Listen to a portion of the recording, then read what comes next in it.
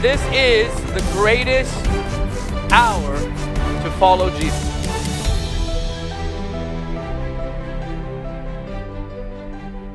I want you to go with me to Acts chapter 6. I want to talk to you about something tonight that is so important, and that is on how to remain and maintain fullness in the Spirit. Like, how do you stay strong in the Lord, especially in these days? Like, what do you do to just stay strong? Because there's so much that's coming against us today with what's going on in the world. And how to maintain fullness and how to stay strong in the Lord is in the Bible. But first, I want to show you a picture of blessings in the Bible. This is a beautiful picture of fullness. And so I read verse 1 of Acts 6. In those days, when the number of the disciples was multiplied, there arose murmurings of the Grecians against the Hebrews because their widows were neglected in the daily ministration. This basically was where these early Jewish believers, both local believers and Hellenistic believers, who were Jews also, by the way, even though they were called Greeks, there was a question of helping the Hellenistic, and they were not being taken care of. And so it says they came to the apostles. And then it says in verse 2, then the 12 called the multitude of the disciples to them and said, it is not reason that we should leave the word of God and serve tables. Wherefore, brethren, look ye out among you 7 men of honest report, full of the Holy Ghost and wisdom, whom we may appoint over this business. But we will give ourselves continually to prayer and to the ministry of the word. And this was key, because had the apostles been distracted, we would not see what it says next. And the saying pleased the whole multitude, and they chose Stephen, a man full of faith and of the Holy Ghost, and Philip and Prochorus, Nicanor and Timon, Parmenas, Nicholas, a proselyte of Antioch, whom they set before the apostles. And when they had prayed, they laid their hands on them. Now watch verse 7. And the word of God increased, and the number of the disciples multiplied in Jerusalem greatly. That's a picture of an amazing revival. And a great company of the priests were obedient to the faith. Verse 7 tells me the church was experiencing an amazing move of God. So, experiencing fullness does not lock us into a place of spiritual effectiveness from which we can lose. This doesn't mean we're going to stay there. Verse 7 is a wonderful verse, but did they stay in Acts 6, 7? Well, if you look later, they had another problem, and that had to do with, do you keep the law or not? In Acts 15. So, when God begins to move like that, and begins to empower our lives, we actually become a greater target of the devil. And so it's possible to lose fullness. So now in this beautiful ministry, God is giving you fullness. This is truly a great move of God happening here, as in many places around the world. But how do we keep it? Well, we have to first look at what the Bible says. All right. So let's look at Psalm 51. I'm going to have Chad. This would really help me. And Dion. I don't know if Dion is there. You are. Why don't you come sit here, Dion? You know what? Let's have Dion and Ryan instead of Chad.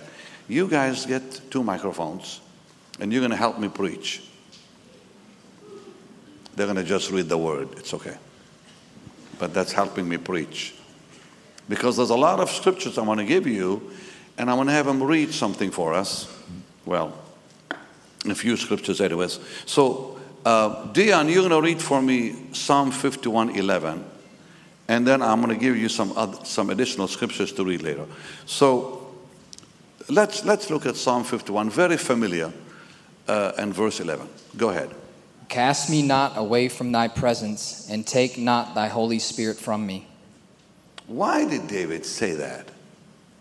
Dion, why would a man of God like David pray that?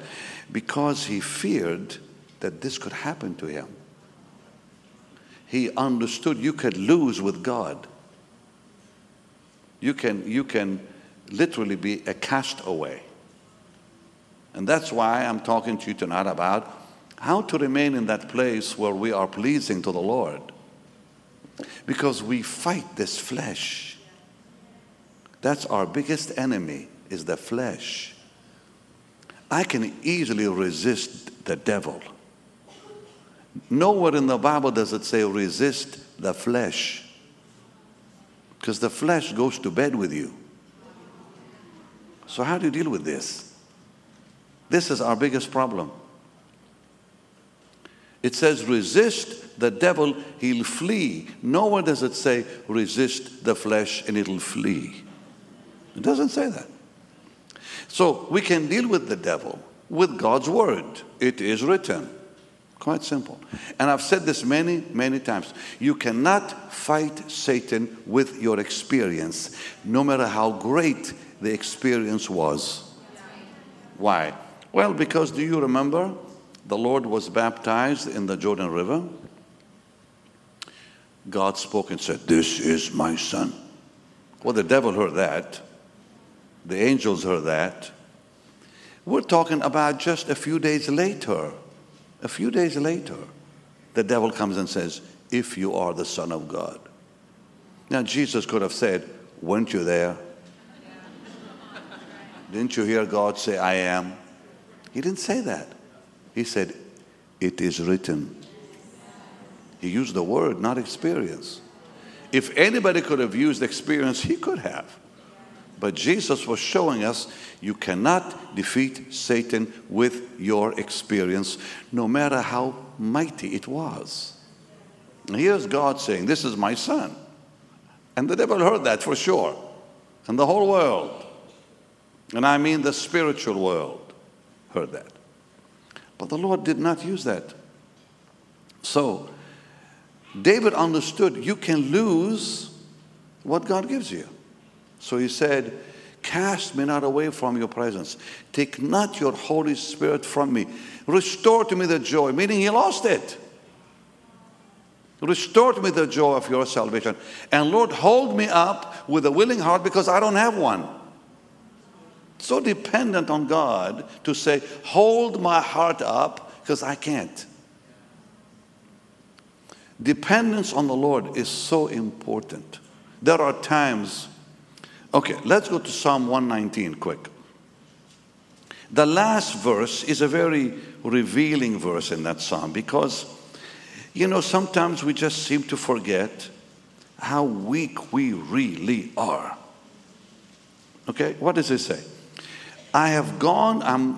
This is the last verse of Psalm 119, verse 176. "I have gone astray like a lost sheep. Seek thy servant." You know what he was saying to God? "I am too weak to seek you. Come, please seek me." Because he understood there's something sometimes we just cannot do for ourselves. And like Corrie ten Boom used to say, there is no pit so deep, but Jesus is deeper still. Which means there are times you're in such a deep pit, you can't even pray right. This is when you need to depend upon the Lord. But it's all about knowing the Lord. Now, I'm going to say something to you right now. This is very important. We were talking in the car about this. Knowing the Lord. The more you know him, the more you become like him. It's not about knowing the power of God. That doesn't help you. Knowing his peace, knowing his joy. As lovely as it sounds, it doesn't work. It's knowing the Lord. Jesus never said, I have. He said, I am. So when you seek Him, everything is fine. So Moses says, this is not a part of my message, it's just a little. Moses said in Exodus 33:13, he said, if I have found grace in your sight, I want to know you. To find grace in your sight means it's ongoing grace that will produce unknowing knowledge of the Lord. So that was his cry. And the Lord comes in Exodus 34:5. He says, the Lord is merciful. The Lord is gracious. Long suffering. You know what God was revealing? His holiness. Because holiness is whom He is. But then God revealed something else. And I love this wonderful part. He said, forgiving iniquity, nature. Forgiving sin, that's His nature. He loves to forgive. And then He said, and that will by no means justify the guilty. Justice. You cannot have holiness without nature and justice. Anytime God reveals His justice, He's revealing His holiness and His nature. Anytime He's revealing His nature, holiness, they always come together. You'll always find holiness, nature, justice, always together in the Bible. Because God reveals that to us. In holiness, He's merciful. In holiness, He's gracious. In nature, He's forgiving and loving. In justice, I will by no means justify the guilty. So it brings the fear of the Lord then, right?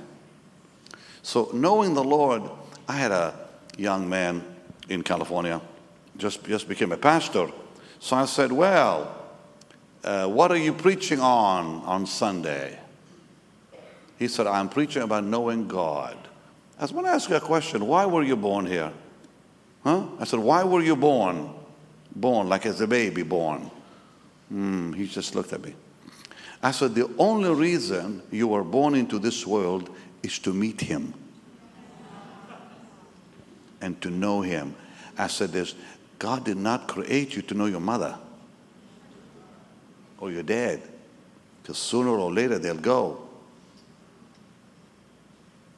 I said, God did not bring you into this world to know your children or your friends, to know Him. I said, and the greatest privilege we have in life is to know Him. Think about this. We are God's only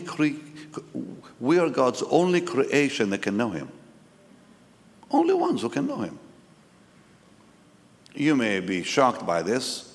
Angels cannot know Him because they have no ability to know Him, because you only know Him by the Holy Spirit, and they're not filled with the Holy Spirit to know Him.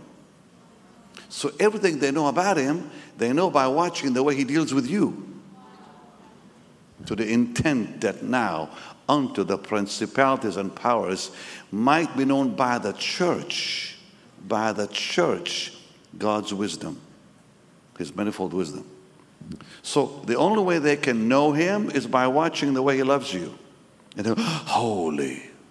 He heals you, holy. Because they don't understand how we can love you and I. And it says very, very clearly, I am persuaded that neither death, nor life, nor angels, nor principalities, nor powers, nor things present, nor things to come, nor height or depth, or any other creature can separate us from the love of God. Think about it, it's only us. It didn't say them. Us from the love of God, which is in Christ Jesus. Now, I said that I think in the school a few days ago, And some of the students wanted me to explain that. Well, nowhere does it say, for God so loved the angels. For God so loved the world. Nowhere does it say, I have loved the angels with everlasting love. It doesn't say that. It says, I love thee with an everlasting love. We will judge angels. That's why angels who fell cannot be saved. Think about those things, huh? It's all right. Are they not ministering spirits, it says? Ministering spirits. Sent for the church, for the heirs of salvation. God created angels for you. Did you know that? Are they not spirits to minister for the heirs of salvation? It's amazing. Amazing. Yes, they minister before him and they minister to him. But you know something? We're not going to get into that right now because the angelic host, most people don't even understand that. You have 5 different divisions of angels, not just one. You have the seraphs, the cherubs, living creatures, archangels, and angels. And think about this, when we think of angels, we think about the 5th group, common angels, that don't even have wings. Because it says many have entertained angels unaware. They look like young men, like you. Maybe there's 1 or 2 of them sitting next to you tonight, so be nice. So the seraphs declare the glory. The cherubs protect the glory. The archangels, they're the warriors, you know. And then you see in the book of Revelation, amazing angels, living creatures are the judgment, angels of judgment. But look, you will judge angels. Get that in your head. Like, who am I to judge angels? You will, because we shall be like him. So what do we do on this earth? Get to know the Lord. And knowing the Lord will transform you into his image. So beautiful. So, but even, you know, when you do get to know the Lord and God begins to bless you, it's possible to walk away from that. There's a very scary verse in Proverbs 25. It says, when a righteous man falls before the wicked, he becomes like a clouded fountain. Meaning he can't find his way back home. When a righteous man falls before the wicked means when he loses his way with God. He'll become like a clouded fountain, like a muddy fountain. Meaning what? He can't see straight. He can't find his way back home. So, that's why today I'm speaking on this. It is possible to lose the blessings of God, but there's a wonderful secret in the Bible I'm going to show you on how to stay strong and get stronger. And the people said, Amen. All right, so let's look at individuals that had the fullness and lost the fullness. All right, let's look at Judges 14, verse 6, Dion, and Judges 16, 20, and 21, Ryan. So we're looking at Samson. Now, Samson was a man who really was empowered by God, walked with God, but didn't stay there, right? Okay, so it says, Judges 14, verse 6, please. And the Spirit of the Lord came mightily upon him, and he rent him as he would have rent a kid, and he had nothing in his hand, but he told not his father and his mother what he had done.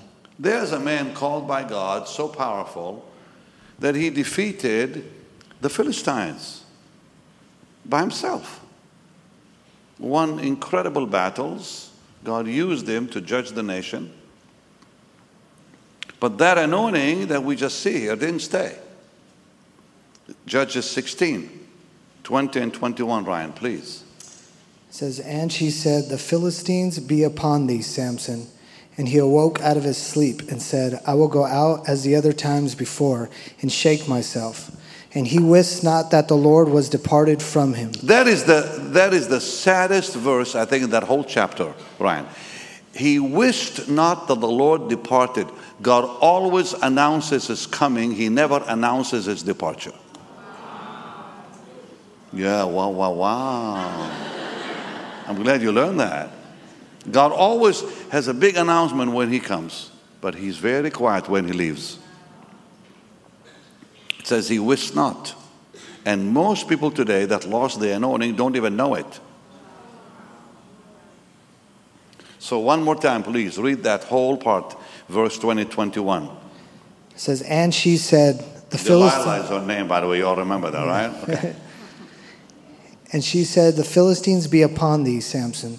And he awoke out of his sleep and said, I will go out as at other times before and shake myself. And he wist not that the Lord was departed from him. But the Philistines took him and put out his eyes and brought him down to Gaza and bound him with fetters of brass. And he did grind in the prison house. How sad. He goes from tearing a lion up with his hands, and now he's blind. Slavery, bondage. Wow. So it's possible to lose. Let's look at another man named Saul. 1 Samuel 10, verse 5 through 10. We see him at time of fullness and blessings and anointing and all that. And then in chapter 16, verse 14, it's all gone. So 1 Samuel 10, please, Dion. And that's chapter 10, verse 5 through 10. After that thou shalt come to the hill of God, where is the garrison of the Philistines, and it shall come to pass, when thou art come thither to the city, that thou shalt meet a company of prophets coming down from the high place, with a psaltery and a tabret and a pipe and a harp before them, and they shall prophesy. And the Spirit of the Lord will come upon thee, and thou shalt prophesy with them, and shalt be turned into another man. And let it be, when these signs are come upon thee, that thou do as occasion serve thee, for God is with thee. And thou shalt go down before me to Gilgal, and behold, I will come down unto thee to offer burnt offerings, and to sacrifice sacrifices of peace offerings. 7 days shalt thou tarry, till I come to thee, and show thee what thou shalt do. And it was so, that when he had turned his back to go from Samuel, God gave him another heart. And all those signs came to pass that day. And when they came thither to the hill, behold, a company of prophets met him, and the Spirit of God came upon him, and he prophesied among them. Now, I want to say a few things about this portion. Go ahead and reread just a bit of it. I want to stop you and explain something about the anointing most people miss. Just one more time. After that, thou shalt come to the hill of God. So he was just anointed with oil to be king, and then he said, you're going to come to such a location, and then what? Where is the garrison of the Philistines? Now, about 500 men is a garrison who were there. Go ahead. And it shall come to pass, when thou art come thither to the city, that thou shalt meet a company of prophets coming down from the high place with a psaltery and a tabret. So you got a group of prophets coming down, and the anointing is flowing, and then? With a psaltery and a tabret and a pipe and a harp before them, and they shall prophesy. And the Spirit of the Lord will come upon thee, and thou shalt prophesy with them, and shalt be turned into another man. Now this is very interesting. He said, the Spirit will come upon you, you will prophesy, you'll become another man, and then he made a very dangerous statement people don't realize. Go on. And let it be, when these signs are come upon thee, that thou shalt do as occasion. Do as occasion serves you. That's a very dangerous line. Why? I'll tell you why. There is an anointing in you, all of you. Mentioned in 1 John, can I put this here? Mentioned in 1 John 2:27, 2:20, and other portions of the Bible that talks about the anointing within. But there's that what comes upon a man when he's ministering. And that's in Acts 1:8. So the Lord said in John 14 that the Spirit would be in you. And then in Acts 1:8, He'll be upon you. Well, He is in you for your living as a Christian, to continue living with the Lord, walking with the Lord. But He's upon you when God uses you. The one that is in you abides, meaning it's eternal. It never leaves. And the anointing within you, you cannot feel it. You know it. You know it. And the anointing in you, mentioned in 1 John 2:27, that says, and the anointing which you have received of Him, not from Him, of Him, abides in you, and you don't need anyone to teach you anything, but as that anointing abides in you, you will know all things and abide in the Lord. Now, why did he write that? Because in those days, when you read that portion of the Bible, there was a heresy where some were saying Jesus is not the Son of God, Jesus did not come in the flesh. And John said, no, the anointing in you will tell you the truth about Jesus. So he didn't mean by, well, the anointing in you will show you everything about the Christian life. He didn't mean that. He said the anointing in you will tell you that Jesus is the Son of God. So, when you and I got saved, what happened to us? 3 things. We became hungry for the Lord. Number 2, we knew that we knew we're saved. And number 3, we began to love Him, having not seen Him. These are the signs of life. What is the first thing that happens when a baby is born? He wants to eat. Sign of life, right? So hunger is the sign of life. What happens when people get sick? What do they lose first? Appetite. So the second thing that happens to us believers is everything in us we know that when we don't have to go and listen to preachers or read a book. We just know I'm saved. It's called faith. Faith. And 3, oh, Jesus, I love you. Wow, amazing. You love someone you haven't seen, huh? 2,000 years ago, they saw Him and did not love Him. We've never seen Him and we love Him. That's called the Holy Spirit. He gives us that love. Now, that anointing within you develops and grows, even though it's called the anointing. People, when you say anointing, they think, ooh, I feel something. No. The anointing, the real anointing is inside of you. It's called dunamis power. But there is an anointing that comes for ministry. And that comes when God uses you and lifts. That anointing can be dangerous if you lose the one inside of you. Yeah. Because it's possible to lose the Lord and to lose His blessings and His presence and keep the gift. Because the anointing of Acts 1:8 is the gift. You shall receive power after the Holy Ghost is come upon you. And what's the reason for it? Be my witnesses. The scary thing, saints, is it's possible, I've said this many, many times, and I'm going to say it again. It's possible to be anointed for ministry and be involved in witchcraft, like Balaam.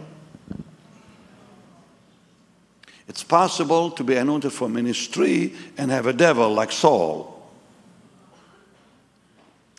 But when Samuel said those words, do as occasions serve you, he was saying something powerful.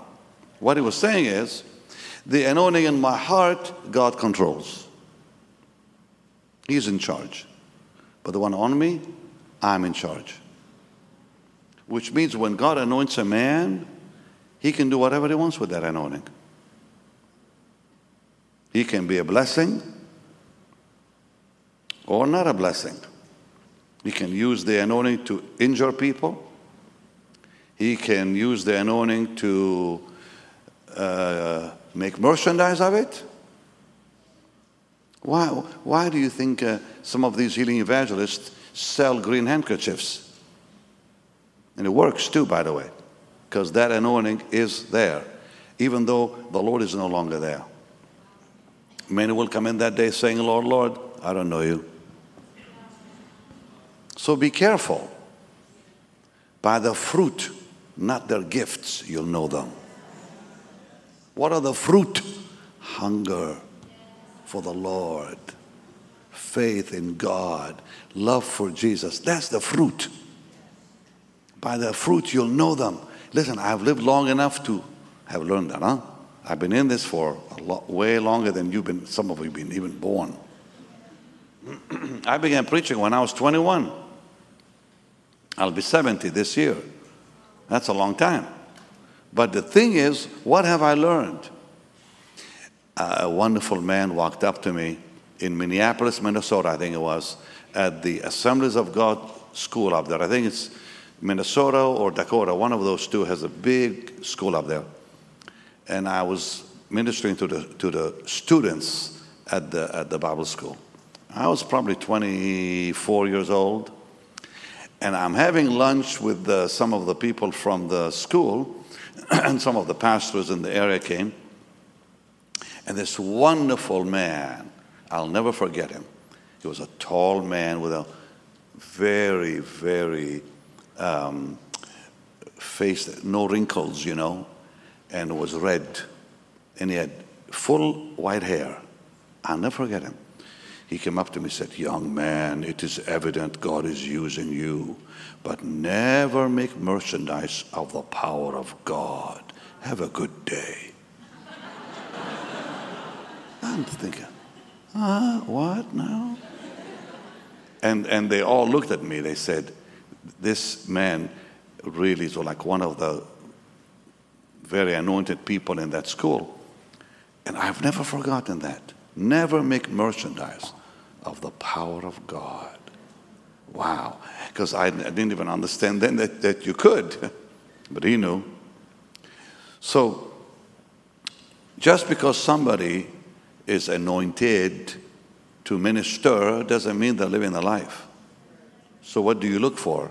I just told you, their hunger for the Lord. It'll come out of them. Their faith in the Lord, it'll be right there. Out of the heart, the mouth talks. And their love for Jesus, all there. So simple, isn't it? Now, keeping fullness is what I've been talking about. But I also had to say, be careful when God begins to use you. Stay strong in the Spirit.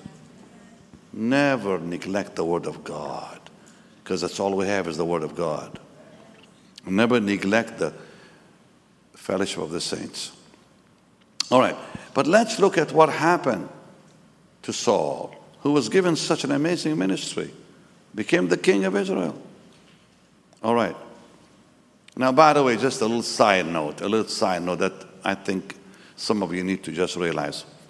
The first king in Israel, the first king that was not recognized by God, because he was never given the title of king of Israel by the Holy Spirit, was named Elimelech, Gideon's boy. Remember him? Who reigned for 3 years in Israel. But he's never mentioned in the Bible, like in a headline. Saul and David are the only two that are really mentioned as the first king and the second king. But Elimelech was appointed by the people, but they were at that time living in idolatry, and God dismissed it from his biblical history. Isn't that amazing? Because Elimelech was chosen to be king. You remember he killed his brothers and all that. But King Saul was chosen by God. Elimelech had a very terrible end because he was not chosen by God. But look what it says in verse 14, of a man that God anointed. Verse 14. And by the way, Elimelech was never anointed anyways. That man that the Bible talks about, Jerubbaал's son, Gideon's son. Okay, let's look at this verse 14. It says what? Ryan, please. 1 Samuel 16:14. And by the way, I'm so glad you're back all in one piece from Poland. Thank God. I'm proud of you, Ryan, for going. I saw the clips. I salute you, brother. Awesome. Okay, please read verse 14 for me. It says, "But the Spirit of the Lord departed from Saul. An evil spirit from the Lord troubled him. And Saul's servant said unto him, Behold now, an evil spirit from God troubleth thee." Think about a man who began so beautifully and ended up so badly. So, just because someone has received God's power, it doesn't mean their character will stay holy. The church in Galatia and the church in Corinth both began with great blessings, but didn't end up in great blessings. Paul had to write them letters about this. So let's look at Galatians chapter 3, verse 1, 2, and 3. I'll get to the solution here, but I've got to show you that it did happen in Bible times, not only to individuals, even to churches that began good and didn't stay good. All right, Galatians 3, verse 1, 2, and 3, please, Dion. O foolish Galatians, who hath bewitched you, that you should not obey the truth, before whose eyes Jesus Christ hath been evidently set forth crucified among you? This only would I learn of you. Received ye the Spirit by works of the law, or by the hearing of faith? Are you so foolish, having begun in the Spirit, are ye made now perfect by the flesh? See, they began in the Spirit, but then they got in the flesh. And when they got in the flesh, legalism got in there. Legalism has destroyed so many precious people of God. So many precious friends I had in the 70s were destroyed by legalism. You know what legalism is? Witchcraft. Control. I belong to a massive church called the Catacombs. 1972, when I got saved, I began attending on Thursday nights this massive gathering of young people, thousands of them, thousands, 3,000 and 4,000 kids worshiping the Lord in a way I can't even describe to you. We had trumpets on the platform. This was in a massive cathedral called St. Paul's Cathedral in Canada. Kids sat on the floor. I was one of them. Massive pipe organ with the old hymns. We would sing the old hymns. They had violins and trumpets and trombones and instruments and people dancing, beautiful dancing. I'm not some whatever stuff. Like really elegant stuff. And I was stunned by all that when I got saved. 2 years later, a man came in and began teaching what was called mashed potatoes. It was a silly name for a teaching on submission. How we are all one like mashed potatoes. And the teaching was that you have to submit to your elders. Okay, it's all right to begin with. But then it got really a little so-so, not too much blessings in it.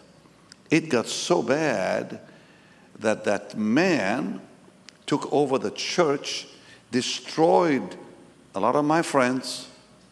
The people who brought me to the Lord, named the Tadmans, Bob and Lorraine Tadman. I will never forget Lorraine. What a sweet woman she was. These were the two people that told me about Jesus. And they got so into that teaching, it destroyed them, Michael. It destroyed them. Many of them went back on drugs. Many of them walked away from the faith. And they began to teach things like replacement theology, that we are Israel. Israel doesn't exist anymore. The Jewish people are not Israel. We are. And dear Lorraine said, I no longer read the Old Testament. I get confused when I read the Old Covenant. Because that man was saying, and I had a dream. God saved me with a dream, guys. I had a dream. That church was like worship you cannot describe. The lady who wrote Jehovah Jireh was one of the leaders of the church, named Merla Watson. I still talk to him. They live in Vancouver, BC. She's 80-something years old. And she wrote many songs. I was in her home when she wrote Jehovah Jireh. On the piano, she was putting the song together. I was there. Wow. But the thing is, I saw what that teaching did on submission. And now in a dream, I see myself with all those kids bowing to the Lord. And I see palm branches being waved. I never shared that dream with you guys. Palm branches being waved by thousands of us kids. And Jesus is standing there. And suddenly, Jesus disappeared and that man was in his place. One of the McAllister family, the McAllisters were very powerful Pentecostals. One of them was that man who came in with all that theology about submission. Yet his cousins and family were wonderful people who actually established the Assemblies of God up in Michigan. Well, anyway, so I see him there, and I wake up out of my dream. And God spoke to me to leave.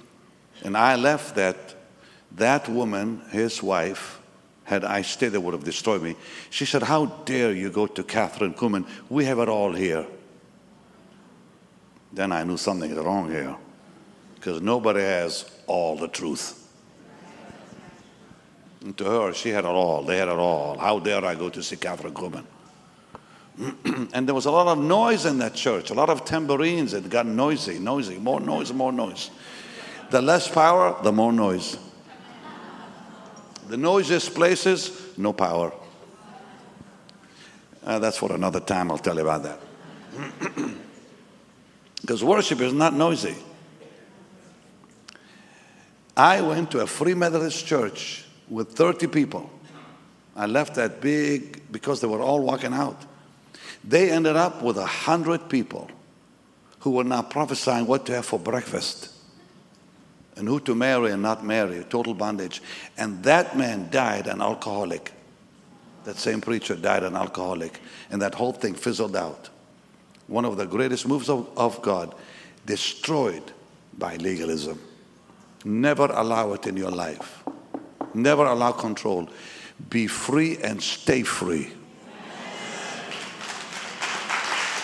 Because in Jesus, in the Lord, there's liberty. But these people in Galatian here, or in Galatia, were submitting to legalism. And what they were really doing, called the Judaizers of the day, were going to say, no, you cannot be saved without being circumcised and obeying the law of Moses and all that. And they were bringing the church into legalism. That's what happened there. So he said, "Who hath bewitched you?" Read that again. O foolish Galatians, who hath bewitched you, that ye should not obey the truth, before whose eyes Jesus Christ hath been evidently set forth crucified among you? Wow. This only would I learn of you. Received ye by the Spirit by the works of the law, or by the hearing of faith? Works of the law, legalism. Okay. Now let's look at the church in Corinth. And Ryan will read 1 Corinthians 1:11. Dion will read 1 Corinthians 3, 1, 2, and 3. And then Ryan is going to read 1 Corinthians 5, 1, 2, 3, 4, and 5. So let's begin with 1 Corinthians 1:11 first. I'm going to show you that picture. It's an amazing picture there. It says, "For it hath been declared unto me of you, my brethren, by them which are of the house of Chloe, that there are contentions among you." So here's a church with contentions. What else? 1 Corinthians 3, 1, 2, and 3, Dion. "And I, brethren, could not speak unto you as unto spiritual, but as unto carnal, even as unto babes in Christ. I have fed you with milk and not with meat, for up to this point ye were not able to bear it, neither ye now are able. For ye are yet carnal, for whereas there is among you envying, strife, and divisions, are ye not carnal, and as walk as men?" So you got here now carnality setting in. What else? 1 Corinthians 5, 1, 2, 3, 4, and 5. It says, "It is reported commonly that there is fornication among you, and such fornication as is not such as named among Gentiles, that one should have his father's wife. And ye are puffed up, and have not rather mourned, that he hath done this deed might be taken away from among you. For I verily as absent in the body, but present in spirit, have judged already, as though I were present concerning him that hath done this deed. In the name of the Lord Jesus Christ, when ye are gathered together in my spirit, with the power of the Lord Jesus Christ, to deliver such an one unto Satan for the destruction of the flesh, that the spirit may be saved in the day of the Lord Jesus. So here's fornication setting in now. But that church, Dion, 1 Corinthians 1, please, verse 3 to 7, this church had a good beginning. Listen to their good beginning. Go ahead. Grace be unto you and peace from God our Father and from the Lord Jesus Christ. I thank my God always on your behalf for the grace of God which is given you by Jesus Christ, that in everything ye are enriched by him in all utterance and in all knowledge. Stop. You are enriched by him in all utterance, in all knowledge, and what else? Even as the testimony of Christ was confirmed in you, so wait, the testimony of Jesus confirmed in that church. They were walking in the Spirit. Keep going. So that ye come behind in no gift. They did not lack one of the gifts of the Spirit. You know, you think about churches today that lack some of the gifts. They lack not one. Keep going.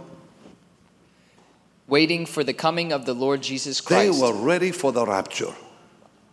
How many do you know today are ready for the rapture? But look what happened to them later. We just read it earlier. So, I just gave you examples from the Bible. Now, let's go to the good news. How do we maintain what God gives us? All right. Lift your hands to heaven. Father, I pray in Jesus' name, let them see this part real clear and good, that not one will miss the answer to fullness. In Jesus' name, and say amen. All right. Now, something happened to my mic, I think. I'm not sure. Let me just go with you. And Mike, can you? Yeah, I guess you can still all hear me, right? For some reason, I think I lost something here, but it doesn't matter. Let me just keep teaching.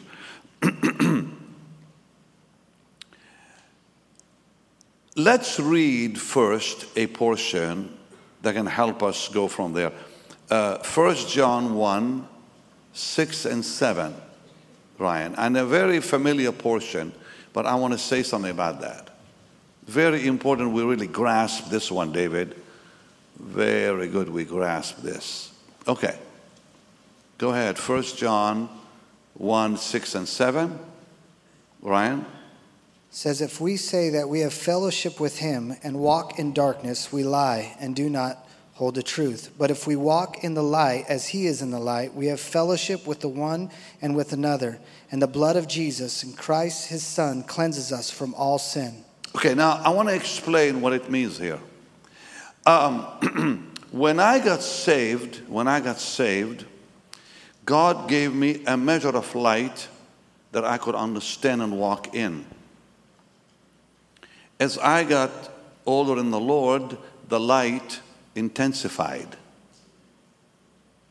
So I had to walk in the light that God gave me, the additional light, or let's say a different light, that I can walk in that. The reason people fall is they do not walk in the growing light. They walk in old light. So when the Bible says, one more time, Ryan? Says if 1 John 1, 6 and 7. We say that we have fellowship with him and walk in darkness, we lie and do not have truth. But if we walk in the light as he is in the light. Now, what it means here is when we live the Christian life, we receive more light as we keep living the Christian life. We receive more truth. So God requires us to walk in the greater light that we've received for today, not light he gave us 20 years ago.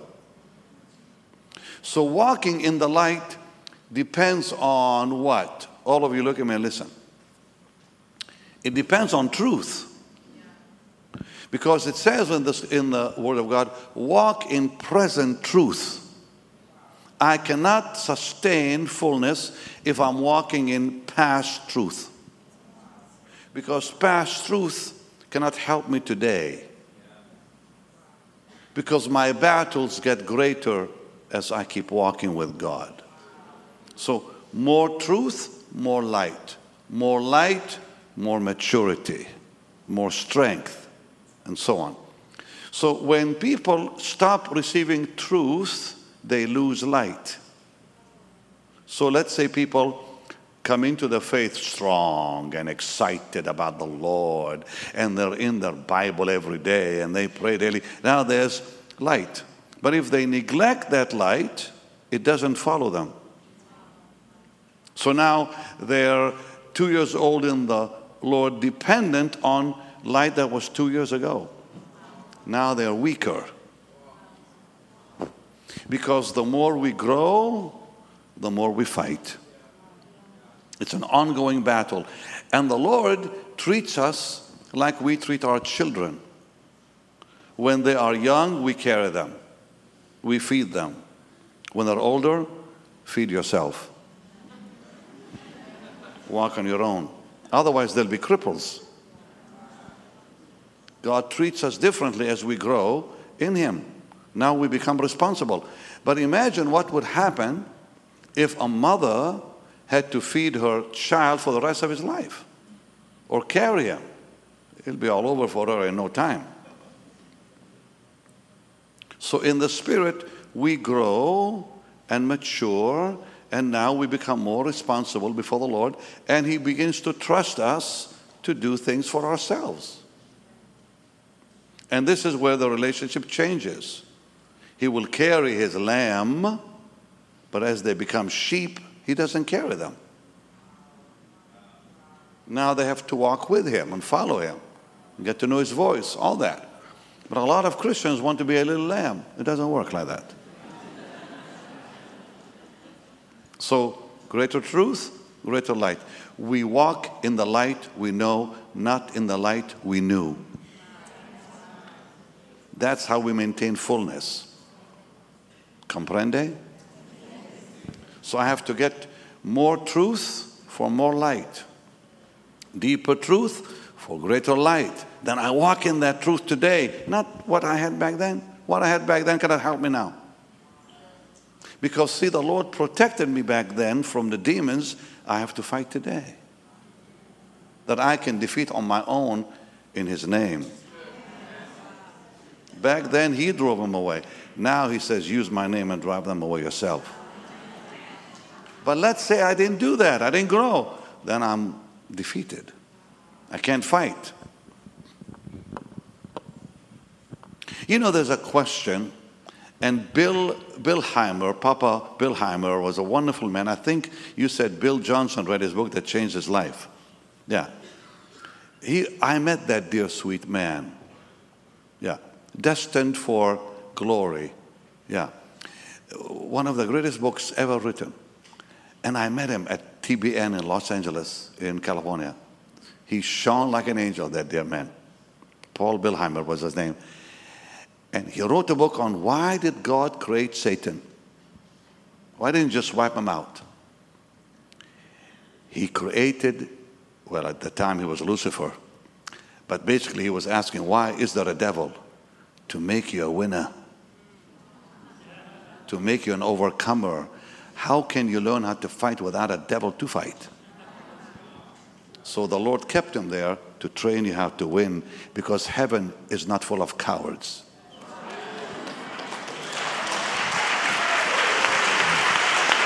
It's full of overcomers.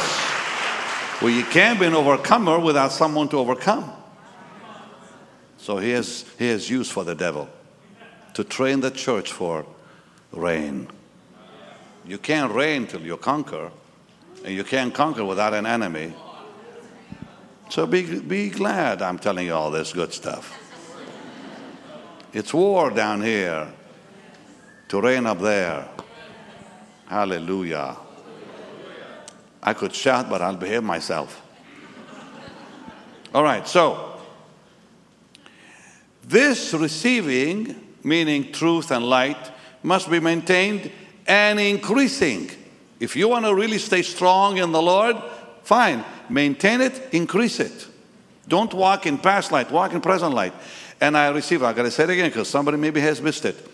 The more truth I receive from the Word, the more light. The more light, I get stronger to defeat the enemy of today. Because the enemy of tomorrow, I need the light for tomorrow to defeat him. The one of the past, he's gone already. I've dealt with that boy.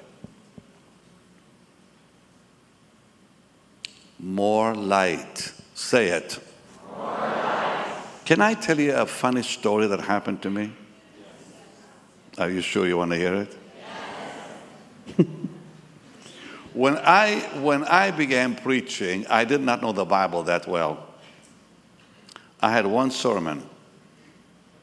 How many? One. Well, Catherine had three when she began preaching. She had one on heaven, one on hell, and one on being born again. That's it. That's all she preached of. Heaven, hell, and being born again. She did not know that the Bible was endless. And me too. My only message was the Holy Spirit. So I was very young in the Lord, and I was preaching for a man up in Vancouver named Don Gossett. Now, I've seen people manifest at Maxwell White's church. When I got saved, Sunday night in this man's church, I went to two churches, morning and evening, then Catacombs on Thursday. I was in church actually every night, but anyways. So we would go on Sunday night, all the kids, to watch this man cast out devils. And it was amazing. Now I began preaching, and I had no clue how to deal with those devils. So I'm in Vancouver. I'm also in Sault Ste. Marie. Same thing happened. I saw a guy pick up a whole piano screaming at all of us. Full gospel businessman up there at the Holiday Inn. That little guy picked up a whole piano, was just growling. People scared to death. And I didn't do nothing. I just stood there. Now I'm in Vancouver, and the Lord said, it's time to have Benny learn how to deal with this. So I'm ministering at a hotel there in Vancouver. This massive football-sized guy comes up growling at me. Growling like an animal. His body was bent over. You know what I did? I hid behind the organ. And if you saw that guy, you would have hidden behind the organ too. He wanted to do something to me, so I went and hid behind the organ. And the lady who was playing was Mrs. Gossett. She was a lovely Pentecostal lady with the blonde hair, and I'm hiding behind her from that guy coming like the animal growling at me. I said, oh my Lord, how can I stay in the ministry if I can't handle this? An old man, a wonderful old man, walked up right in front of all of us and cast a devil out of that guy. Just an old little guy. That fellow was a big man, growling at everybody, and I'm hiding back there. And this little guy comes up, old, he probably was in his 80s. Come out of him in Jesus' name, he said. And the guy was free like that. Can you believe it? I was in OCC, I was telling that story, and that guy says, I'm here. I said, some big guy came attacking me, growling, and the man said, I'm here. He said, I'm now a preacher. I said, oh my goodness, my goodness. I've had those things happen a lot when I be talking with somebody says, I'm here. So I went to my hotel room scared to death, and I opened the Word, and the scripture jumped at me that I had to seek the Lord. And then I made a decision, I'm going to get to know this Bible real good, see what it says about devils. And dear Lord, I've cast a whole lot of them since. I had a guy in Jordan, his whole body came up on the floor. He literally came up like that. I had to push him down with my foot. Come out of him! Well, his body was actually, what do you call that? Levitate? Yeah. His body was like this high. We had to push it down. I've had them growl at me. I've had them, you name it, I've had them do it. But we've seen mighty things happen. Truth. Light. Where would I be today if I did not know what the Bible says about this? Hello? Get to know the Bible. Because you're going to face bigger devils than I did in the future. You'll need the Word of God. Some of them may be your family members. So be careful. Okay, so. Receiving, I've got to finish because this is important. Receiving must be followed by maintaining and increasing, and the renewal of the Spirit. Please listen to this. The renewal of the Holy Spirit is not a once and for all experience. We must be renewed daily. 2 Corinthians 4:16. Please, Ryan. Our inner man must be renewed daily. How? Truth and light. More truth, more light, more renewal. Are you people listening? Are you learning anything? Yes. Are you glad I'm here? Yes. I thought you would hate me by now. I thought, dear Lord, I've come here since Michael hasn't been able to preach. Jesse said, well, Daddy, you know, I said, okay, but I hope they don't dislike me. I've been there like over and over. No, don't do that. Well, I love you too. No, please. Let me finish my message. No. All right, thank you. I love you too. Sit down, please. Thank you. You've got to pray for me that I can be a little freer from this suit, you know, like maybe no jeans. I'll never come with jeans. No, I'll never come with t-shirts, and especially holy pants like my daughter wears. No way, never.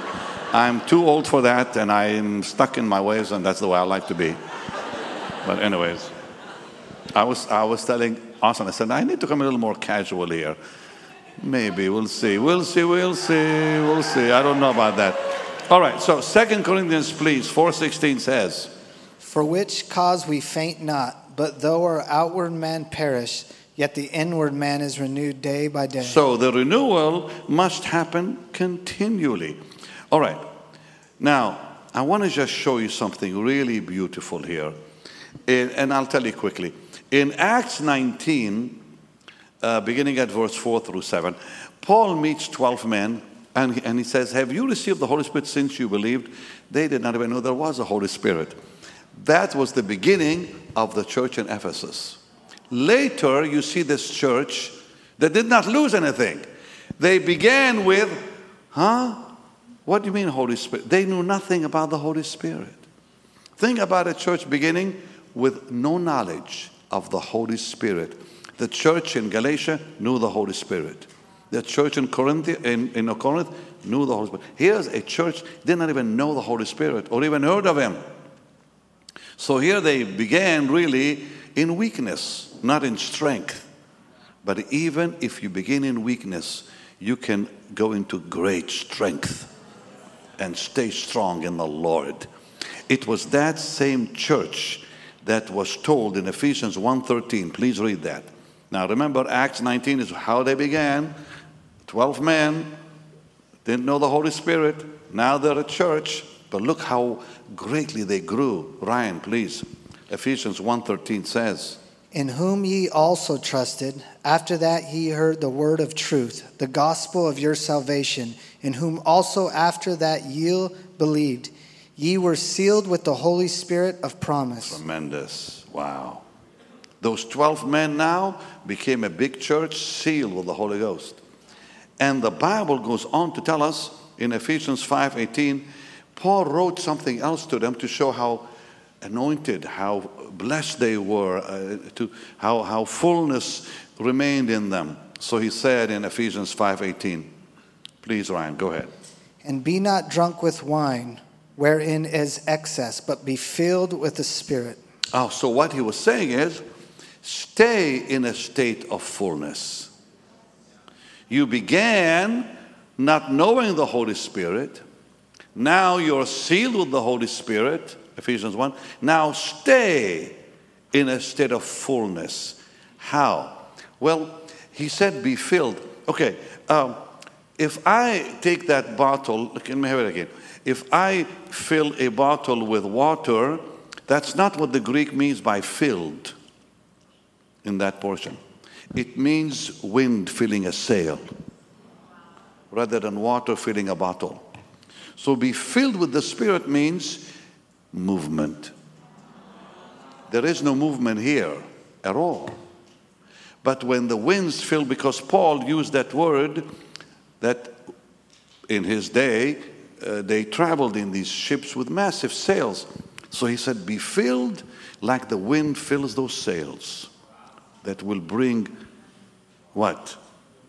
Movement. You'll grow in the Lord. You stay full. You maintain fullness and growth. Without growth, there is no fullness. Thank you, dear. All right, so here is a church that maintained it. That did not even have it when they started. So it's not about quality. It's about quantity when it comes to the Christian life. All right, let's talk about our precious, wonderful Lord. And I want to show you, because this is how we learn from him. How did he maintain fullness? All right, Luke 4, verse 1. I'm going to show you 3 things about the Lord that are so powerful. That we maintain fullness. I'm going to have you play that instrument in just a second. We maintain fullness, number 1, by obeying Luke 4, verse 1 in our life. Please, Ryan. It says, and Jesus, being full of the Holy Ghost, returned to the Jordan, and was led by the Spirit into the wilderness, being 40 days tempted of the devil, and in those days he did eat nothing. And when they were ended, he afterward hungered. And the devil said unto him, if thou be the Son of God, command this stone that it be made bread. Now, think about physically what your condition would be like if you did not have food and water and sleep for 40 days. Where would you be mentally, physically? How would you function? Here's the Lord, as much man as though he was not God, and as much God as though he was not man, but we have to remember he was fully man and fully human, experiencing all we experience. In the desert by Jericho, tempted by the devil, 40 days, 40 nights, no food, no water, no rest. Yet the Bible tells me something powerful here. I'm going to read it for you one more time, and I want you to pay attention to this remarkable secret we have hidden in these beautiful words. And Jesus, being full of the Holy Ghost,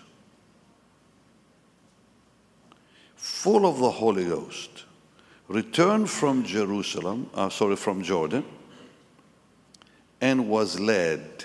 Stop. Led means relationship. You can't follow someone you don't know. You cannot follow someone who is not real in your life. When you're led, you know who to follow.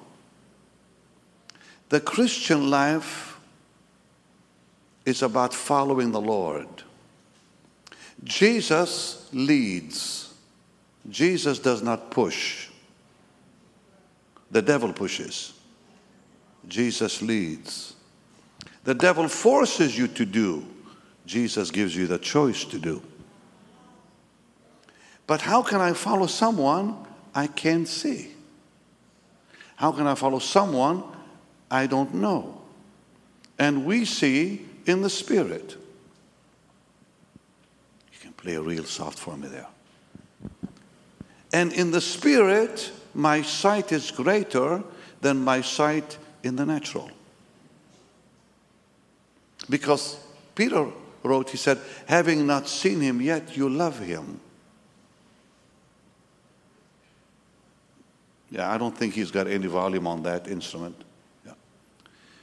So it's really important to understand spiritual sight. Thank you. Spiritual sight. Jesus made a wonderful statement when he was with his disciples one day.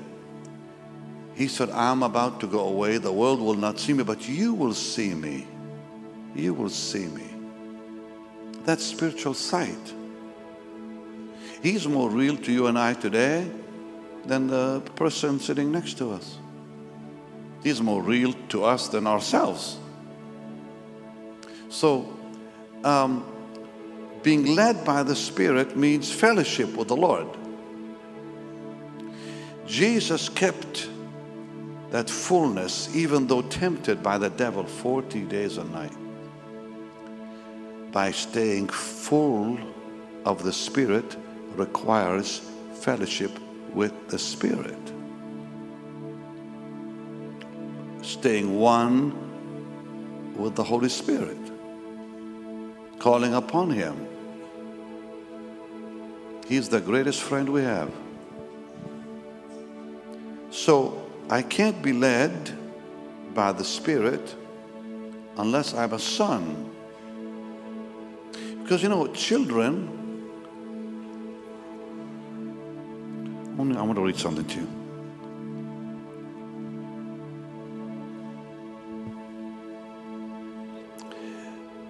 I'm going to read Galatians 4:1. It says, now I say that the heir, as long as he's a child, differeth nothing from a servant, though he be Lord of all.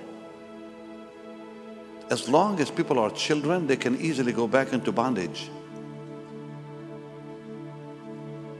So even though someone may own the world, as long as they are a child, they're no different than a servant. It's time to grow up. And only sons can follow the Lord. If we are led by the Spirit, we are the sons of God, Paul wrote in Romans. So being children is dangerous. Or maybe I should say it like this: staying children is dangerous. Staying children is dangerous. And the Lord gave us a key here. Being led by the Spirit, Ryan, keeps me full of the Holy Ghost. Having a relationship with the Holy Spirit is the greatest thing I can do to maintain fullness in the Spirit. I would not have lasted another year in ministry if I did not learn from Catherine Kuhlman that the Holy Spirit is a person, not some power, not some influence. I talk to Him to this day because I understand He is a person with feelings. Number 2, Luke 4:14. Since I'm there, I'll read it for you. This is another key that the Bible tells me about to maintain fullness. And Jesus returned in the power of the Spirit into Galilee, and there went out a fame of Him throughout all the region round about. He returned. He was empowered. The Lord was tempted, yet returned with power, the power of the Holy Spirit. He was empowered. Please listen. Empowered by the Spirit, the Son of God Himself, holy, pure, and perfect, effective only by the Spirit. Think about the Son of God, who is so holy, who is so pure, who is so perfect. yet he could not be effective. And Hebrews tells me that in Hebrews 7 and verse 26, it says that only by the Spirit he was able to be effective. For it says, for such an high priest became us, who's holy, harmless, undefiled, separate from sinners, made higher than the heavens. But how did he maintain? The Holy Spirit. Return in the power of the Holy Spirit. Let His power carry us into fullness, not our own power. And what do these amazing headlines tell me? Dependence upon the Lord, upon the Holy Spirit, the Lord. Because I can easily lose it all. You know, everybody likes to repeat the very comforting promise, no temptation has taken you, but all, you know, as that's coming to all men and so on, God with the temptation will use it to get you out. But nobody reads the verse right before that. Take heed lest ye fall. Then there's no temptation that has taken you. Because we can fall. Look what happened here to Samson. Look what happened to Saul. Look what could have happened to the church in Galatia had Paul not written them that letter. And the Corinthian church. No, we can stay full. Truth, keep it coming so the light keeps growing and you can walk in present truth and present light. And Jesus showed us the way by being led by the Spirit. He had a relationship. By being empowered by the Spirit. Look, when you read that amazing verse, and I want to go back with you to Luke 4:14, because there's so much sometimes hidden in these verses that God has to show us. And Jesus returned in the power of the Spirit into Galilee. That's amazing.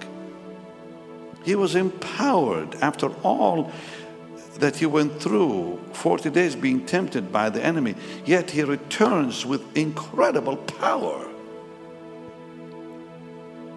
And he's showing us, even the Son of God, who was holy and pure and perfect and harmless, could not be effective without the Holy Ghost. Dependence, surrender. And number 3, you cannot maintain fullness without this. John 1:14, very familiar portion. And the Word was made flesh and dwelt among us, and we beheld His glory, the glory as of the only begotten of the Father, full of grace and truth. Character. Character. Jesus was not only full of power, Michael, he was full of grace and truth. Character. Power without character will produce disaster.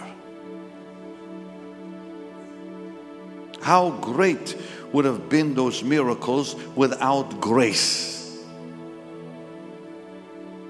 Full of grace and truth. How effective would have been those healings without compassion, character.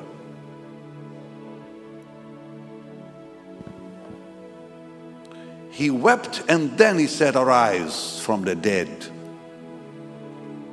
Character.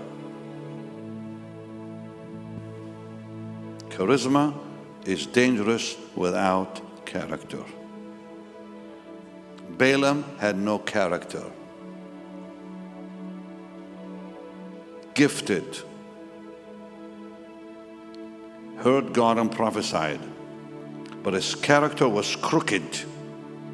In the end he died and was branded an occultist. No character. Jesus, full of grace and truth. Think about what I'm saying to you. How great would have those miracles been if there was no grace? It would have meant nothing. Or those great healings without grace meant nothing. And I'm going to repeat, before he raised Lazarus from the dead, what did he do? He wept. character. And that's how you stay full, by keeping that character strong in Jesus. Because without character, there's danger. Great danger in Jack. So the Lord now shows us here, and this is a simple thing, simple. The Christian life is not difficult. The Lord here shows us, demonstrates how to stay full, how to maintain fullness. Can you go to Hebrews 1, Ryan, just before I close? Hebrews 1, verse 9. And this is our prayer tonight. This should be our prayer tonight. Go ahead. Hebrews 1, 9. Thou hast loved righteousness and hated iniquity. Yeah. You've loved righteousness, you hate iniquity. And like him today, if we begin to love righteousness and hate evil, we will maintain fullness. Character. We love what he loves and hate what he hates. All right. Are you learning anything? You know why I'm talking like this today? Because I truly care that the church that I'm speaking to today will be stronger in a year than today.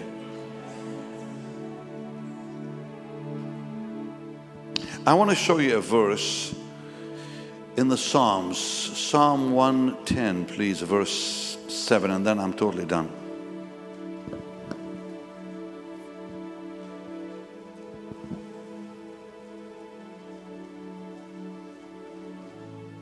This is a great verse that I want my darling Jessica to dig a little deeper into this verse, baby. In Psalm 110, verse 7, it says, He shall drink of the brook in the way. Therefore shall he lift up the head. It means walk on the path set for you. Walk on the path set for you. He shall drink of the brook in the way. When you walk on the path set for you, God will supply the brook. That's the anointing. And it says, He shall drink of the brook in the way. Therefore shall he what? Lift up the head. That's a man who will not fail. That's a man who is staying full. His head is lifted. Wow. He's not ashamed of failure. You will always walk with your head lifted high.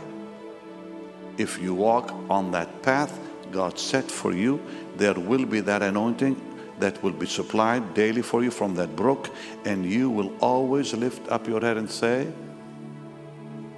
I'm fine. I will not end as a failure.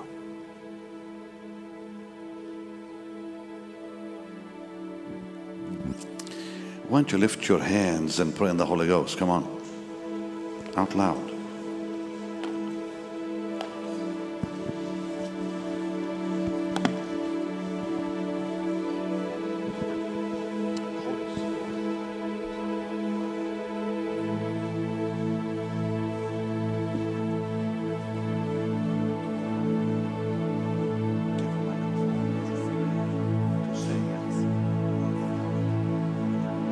Just pray in the Holy Ghost. Come on.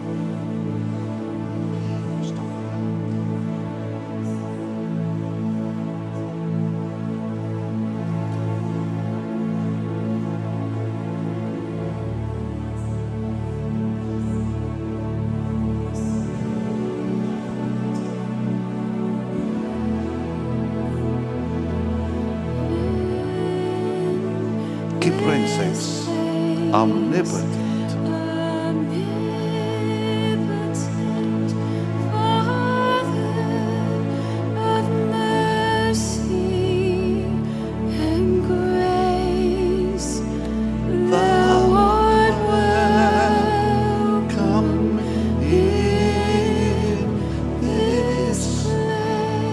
One more time, please. Keep praying.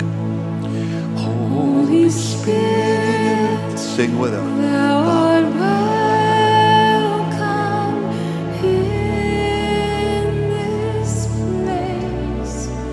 Holy Spirit, thou art welcome in this place. Omnipotent Father of mercy and grace, Thou art welcome. thou art welcome in this place. One more time, let's welcome the Holy Ghost. Holy Spirit,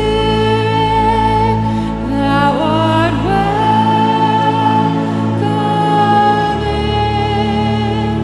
this place. Let's stand up and welcome him. Holy Spirit, thou art welcome in this place. Omnipotent Father of mercy and grace, thou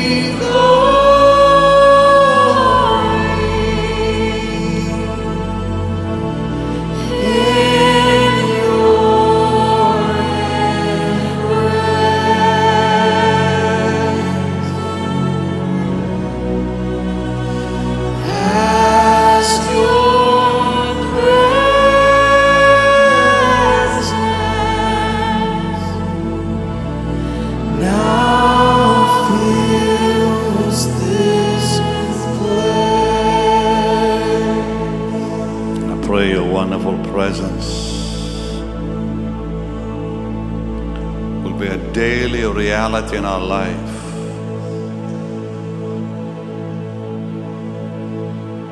We'll walk in it daily. Daily.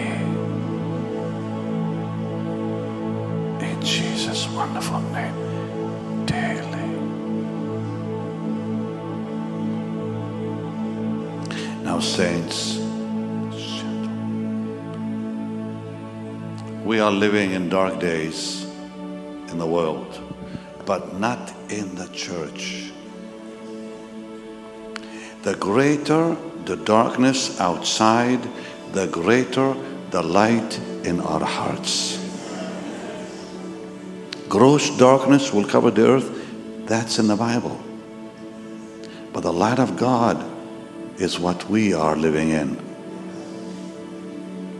And today, we cannot walk in spiritual weakness. The time has come for commitment all the way, or we will not survive.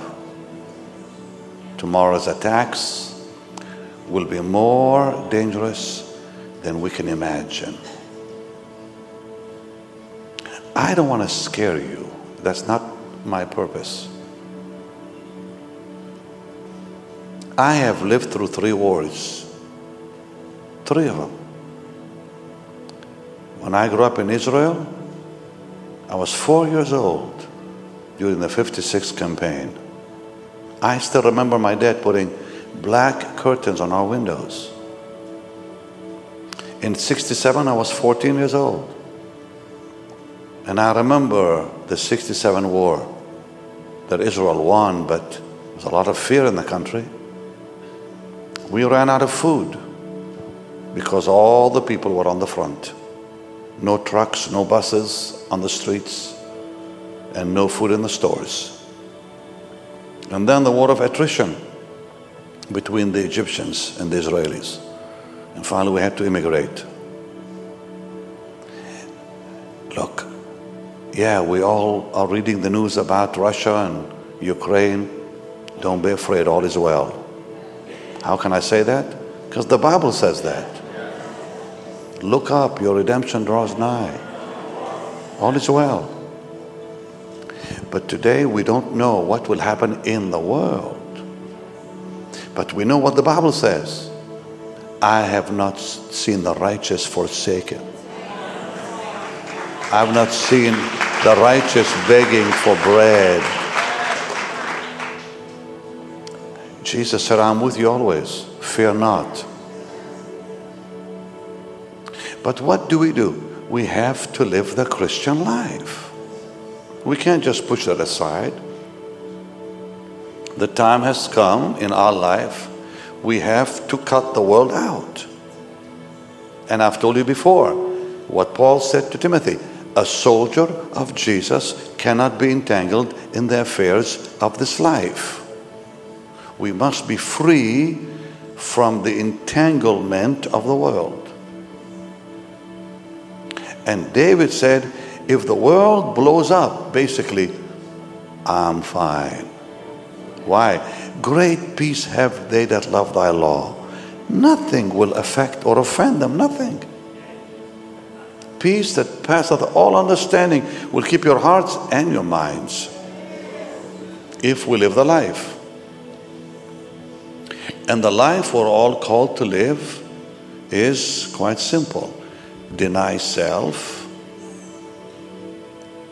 and the flesh, carry the cross, dying to the things of the world, and follow the Lord. That's a beautiful life. But you see, if you do not obey what the scripture says now, you will not survive tomorrow. Now I'm talking to people here today that the Lord loves very much. We don't know what is on the horizon for the world. That's not our world. We are heavenly citizens. That's our world. Our affections are on things above. That's where we belong. But there are people here tonight, that are not strong in the Lord yet. Some are not even saved. And salvation is not about praying a prayer, "Come, Lord, into my heart." Because see, a lot of people, the reason they want Jesus is to escape hell. My answer is, he is not a fire escape. We don't receive him to escape hell. We receive him because we want to follow him and live for him and serve and love him. That's what life is all about. To get daily teaching from Michael and to follow our event schedule around the world, please follow us on Facebook, Twitter, and Instagram. Be sure to subscribe to the Jesus Image TV YouTube channel as well. By partnering with Jesus Image, you will help us take the saving and healing power of Jesus to the world. Your giving changes lives forever.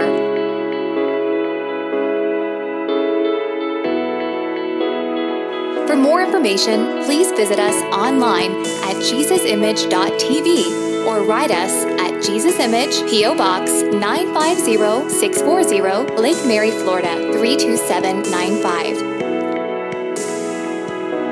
Thank you for your prayers and financial support. Jesus is the answer for every life, everywhere.